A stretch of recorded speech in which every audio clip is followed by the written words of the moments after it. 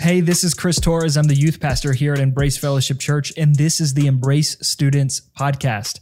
If it's your first time tuning in, welcome. Thanks for checking us out. I hope that you can enjoy today's message. Who here has made a New Year's resolution? Just a show of hands. Let me hear some of those New Year's resolutions. Can you all shout them out to me? Read my Bible. Anything? What'd you say? Quit your job? Any of y'all got any New Year's resolutions? Pass your exams. Hey, I mean, yeah. Are these goals or New Year's? I guess a New Year's resolution is a goal too, huh? Well, so just about, all of us have technically made a New Year's resolution. And if you haven't, then what are you doing with your life? But let me share with you guys the New Year's resolution that I've probably made to myself every single year. And if I'm being honest with myself, it's probably like an every month resolution. And that is to lose weight. Obviously, I'm not doing the best. I lost 4 pounds today, though. So can somebody get a woo woo? Okay, just me. Appreciate it. No, y'all clap for me. I appreciate it. But the verbal. I'm very verbal. No, it's okay. I lost weight. Yay me. But this has been a New Year's resolution for me probably for the past 3 or 4 years, maybe 6 even. I started gaining weight when me and Aaron got together. They call that love. Happy weight. They call that happy weight. It's when you fall in love. But anyways, you just stop caring about yourself and you just eat because you're happy and whatever. It doesn't matter. Anyways, I'm trying to lose weight, you guys, okay? And it's an every month resolution, okay? It's not just a New Year's resolution. But I'm pretty sure every single one of us have been in that boat. Maybe you're wanting to not lose weight, but just get more healthier. Maybe it's eating healthier. Maybe it's getting fit, whatever it may be. For me, this is about an every month resolution, and I've yet to actually fully commit to it. But the truth is, I think this year is going to be different. And I say that every year, but this year I truly mean it. I think this year is going to be different. I guess we shall see, huh? But statistically speaking, I guess I really won't see until February. Does anybody know why? Because in February, most people will fall off from their New Year's resolutions. By February, most people don't really keep up with their New Year's resolutions. Now, for me, I have a goal, and I want to keep that goal. Aaron said earlier that one of her New Year's resolution is to read your Bible. Is that what you said? More or every day? Every day. Spending intentional time with God. So that's another one of my New Year's resolutions, spending more intentional time with God. But the reason why a lot of people fall when it comes to their New Year's resolutions when it hits February is because they don't believe in them. They don't believe in them. Sure, you could say that you get lazy, but if you actually believed in it, you would make it happen. I want you guys to understand what I'm saying here, okay? The problem is we never believe that we want to get healthy, right?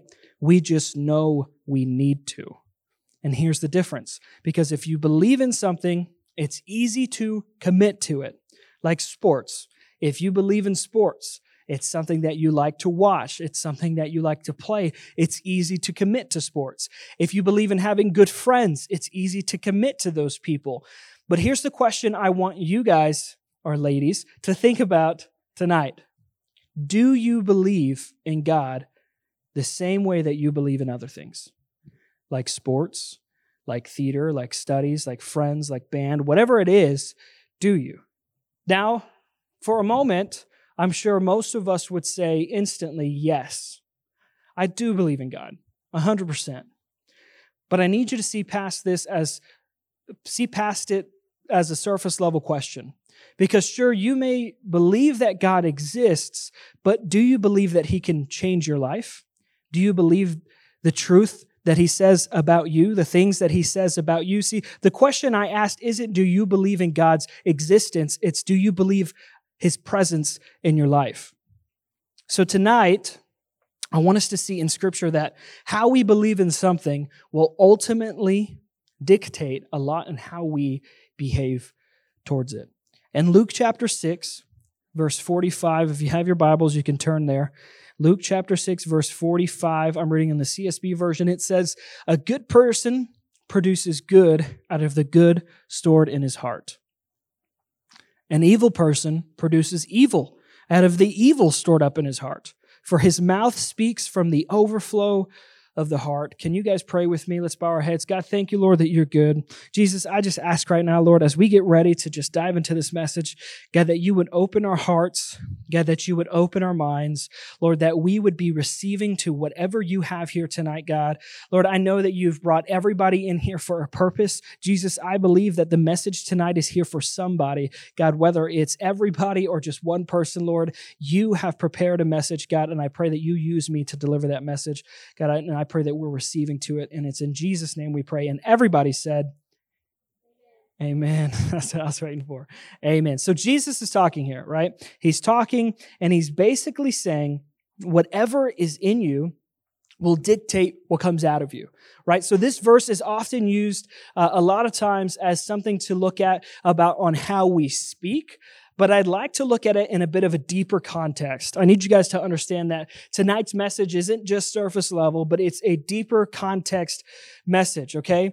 This verse isn't just about what we speak. What I think, here's the thing, is whatever you believe in your heart will dictate every decision that you make. So if you're filling your heart with a lot of bad things, if you fill your mind with a lot of bad things, if you believe in the stuff that the enemy is saying about you, ultimately your actions will reflect that, whether it's what you say or the things you do, and vice versa with good. The enemy wants you to believe anything and everything except God. And he wants to tell you lies about who you are and make you believe those things. A lot of the times, many of us may go and look in the mirror and tell ourselves nasty and disgusting things because that's what the enemy is saying. And it's what he wants you to believe. In turn, having you believe in these lies will ultimately make you make decisions that you never wanted to make. And sometimes we make mistakes. Sometimes we make mistakes that we didn't even notice or see until way later. Sometimes we get so caught up in the lie that we begin to actually start believing in them.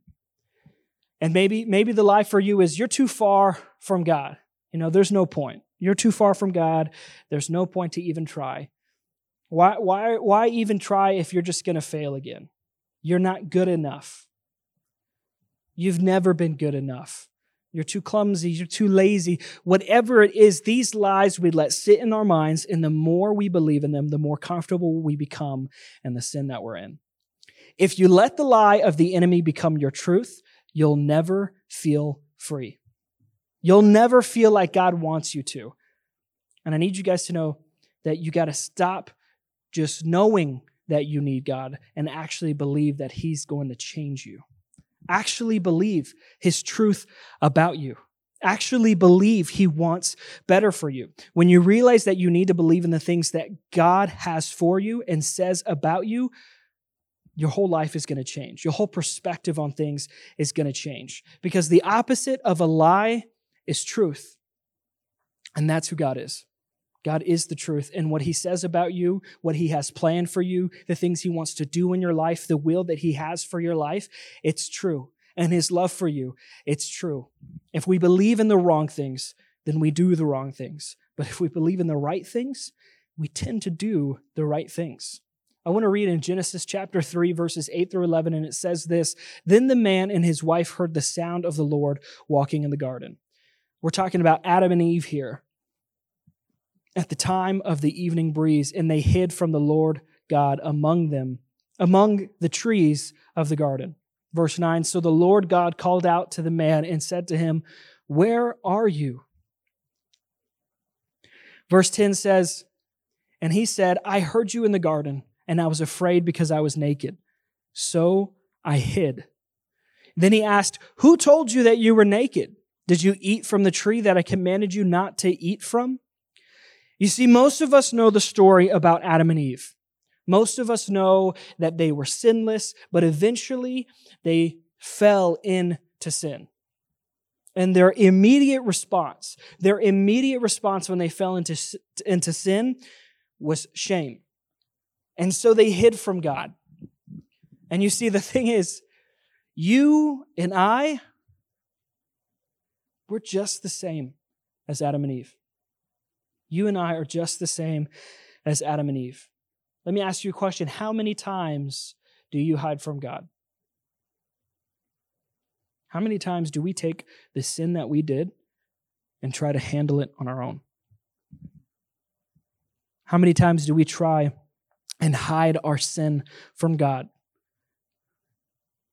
Maybe it looks like this. Maybe hiding your sin from God looks like pretending like you never did it. Maybe it looks like avoiding spending time with God because you know you'll feel the conviction and you don't want to talk about it. Maybe it's not worshiping during service because inside you feel guilty. And maybe it's even choosing to tune out right now because you know I'm talking about you. You see, Adam and Eve put their focus and belief on what they did not have instead on what God had given them. God said, you can have everything in this garden. This is all for you. The only thing you can't have is from the forbidden tree. And when the enemy came and he snuck up and he started telling them lies, they began to start believing in those lies. And immediately, their behavior changed. And they shifted their focus from God to sin. And it caused them to hide. So let me ask you that question today. Are you hiding from God? Are you trying to hide your sin from God? Because today, I'm sure some of you feel like hiding from God. And trust me, I've been there. I have been there. Some of you today, maybe you believe in the lies, the lie that God can't love you, the lie that God doesn't want anything to do with you, the lie that you've sinned too much and God can't take it anymore, and the lie that God is distant from you. But here's the truth. The truth is God loves you more than you can comprehend. And he wants everything to do with you. And he can carry any burden, and he can carry any weight, and he can wash away every sin. The truth is, God isn't distant from you. You're just trying to hide from him. You see, there was a time in my life where I truly believed that God was up there making a tally mark for every single sin that I committed. I thought that God was watching over me, pointing his finger, judging me with everything that I did. And I thought that every time I sinned, I became more and more distant from God. That every time I sinned, it put another block between me and God, and I got farther and farther away. And I believed it so much. I believed that I was so distant from God, this lie from the enemy, that I began to start acting like I didn't care. And I began to start letting my flesh desires take a hold of me until eventually I broke down. And it was one day when I heard a message that preached the true gospel to me. And I realized it wasn't God who was distant from me, but me who was hiding from God. And I realized that God wasn't keeping track of my sins. No, in fact, his word says that he cast it as far as the east is from the west. God had completely erased them, and he wanted to make me new again. There wasn't anything that was going to hold me back. God was on my side. More than I could ever even comprehend or believe and understand. He loved me more than I ever thought he could. And when I finally figured out the truth, I felt freedom like I had never felt before. And when I started believing in the things that God says, my life began to change. My attitude began to change. My behavior began to change. Now, I'm not perfect. Not even in the slightest. I'm not perfect. Because the enemy still likes to shout lies at my head. And sometimes, I'll be honest, I believe them. I'm not perfect, but the truth always prevails. And when I start truly believing that God has a plan for my life, when I start truly believing God's love for me, then doing the things I should be doing becomes a lot easier. Here's what I've been trying to tell you. This is my one and only point for the night. You can put it on the screen. It says, what you believe determines how you behave. Let me say it again. What you believe determines how you behave. If you believe that God doesn't love you, if you believe that you've sinned too much, if you believe that you're distant from God, you're going to stay in this life of shame or guilt or conviction. You're going to feel like there's chains that are holding you back. But once you believe the truth about what God says about you, that he calls you loved, that he calls you wonderful, beautiful, a child, that he wants a life that's better than you could ever imagine, then you begin to start experiencing a freedom like never before. 2 Samuel chapter 22, verse 3 says, "My God, my rock, where I seek refuge, my shield, the horn of my salvation, my stronghold, my refuge, and my Savior. You save me from violence." The word stronghold is the one that I really want to pick out from this verse. Because you see, what they're writing here is they're saying that no matter what's going on in my life, God, I can look to you. God acting as our stronghold will ultimately protect us from the attacks of the enemy. And that's what this verse is saying. When we take refuge in God, when we feel the attack of the enemy, when we take refuge in God, when we begin to start hearing the lies from the enemy, he will protect us. All we have to do is get behind of the stronghold of God, and he will be our shield. But that's only as long as we believe he is our stronghold. You see, many times we believe in our own strongholds. And if you're anything like me, you believe that you can handle a lot of the stuff on your own. See, I've got a problem, and I'll admit it, and my wife loves that I admit my problems. I'm not always right. I'm not always right. And I can't handle everything on my own. And neither can you. Neither can you. You see, you trying to handle everything on your own or dealing with your sins on your own, that's trusting in your own stronghold. And in turn, you're believing in the lie of the enemy and you're trusting in your own stronghold more than you're trusting in Jesus's. For Adam and Eve, shame became their stronghold and they believed in it. And so they hid from God. Maybe you don't even know exactly where you stand right now. If you want to check yourself, you need to check your behavior. Are you reflecting Jesus or are you reflecting sin? And I want you to be honest with yourself. Because in order to change your actions, you need to change your beliefs. Remember, this isn't about believing in the existence of God. It's about believing in his presence in your life. It's the start of a new year. The start of a brand new year, and you can make it the start of a new era for you. I put the definition up. It says, era is a long and distinct period of time with a particular future or characteristic. See, it's the start of the new year, and I felt like I needed to encourage somebody here to really take a hold of your life. So if you're ready to make the rest of your life a new era where God is the distinct feature, then today I want to challenge you. What will you believe in this new season? Are you going to start this year the same as the last? Comfortable in sin? Hiding from God? Or are you going to finally change things and stop believing in the lies from the enemy? And instead, step into the truth of God and believe in his truth. Because, I don't know about you, but hiding in guilt and shame isn't it. Hiding in guilt and shame isn't what I want to do for the rest of my life, because I'd rather live in freedom and grace, forgiveness and joy. I'd rather live in the truth. I'd rather live the life that God has called me to live instead of the life that the enemy wants me to live. I'd rather live the life that influences culture rather than a life that's influenced by culture. Can we all stand together? Can you put on a pad or something like that? I've got a worship song that we're going to listen to right after, but just put on a pad for now. Let's bow our heads. We're going to close our eyes. You can bring down the stage lights.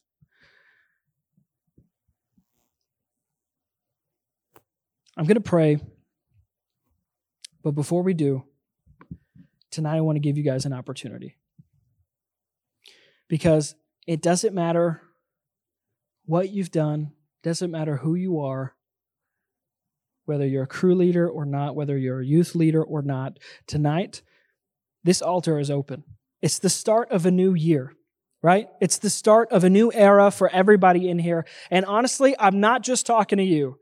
I'm talking to myself too. The altar is open. If you're here and you want to start this year off right, I want you to come to the front. If you're here and you want to commit to God like never before, I want you to come to the front.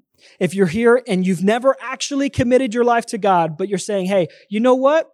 I want to try this thing out. I want to try it out for real and in full swing. I want you up here because I'll tell you right now, tonight, I'm going to be down here too, at the altar on my knees, because I'll tell you something. I'm ready to experience God in my life like never before.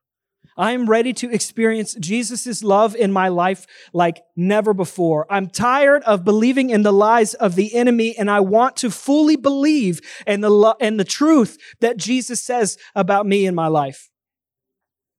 So we're going to pray, and I don't want you to hesitate because Jesus wouldn't hesitate for you. When I'm done praying, I want you to get up here, and I want you to get on your knees, and we're going to put on a song, and we're going to worship. And I want you guys to take time to pray, to start this new year off right. So let's pray. God, thank you, Lord, that you're good. Jesus, thank you right now, Lord, that you are beginning to start changing hearts in this moment. God, I thank you that you're moving right now, Lord. God, it doesn't matter what's going on right now in our home lives. It doesn't matter what may be distracting us right now. All that matters right now is you. And Jesus, I just ask, Lord, that your Spirit would come in here like never before. Lord, that your truth would ring louder in our ears than the enemy's lies. God, I pray that whoever's here right now who needs to make a bold stand, who needs to come forward and literally just lay everything down at the altar, God, whoever's here and ready to take the next step into this new era, into this new season, into this new year, God, that they would do it with full confidence. God, that they wouldn't hesitate because you never would. Well, hey, thanks again for tuning in this week. We really hope that you were blessed by today's message. Why don't you consider sharing this message with a friend who may need it? And if you really liked it, subscribe to this podcast to hear more messages like this one. Remember, you are loved. Have a blessed week.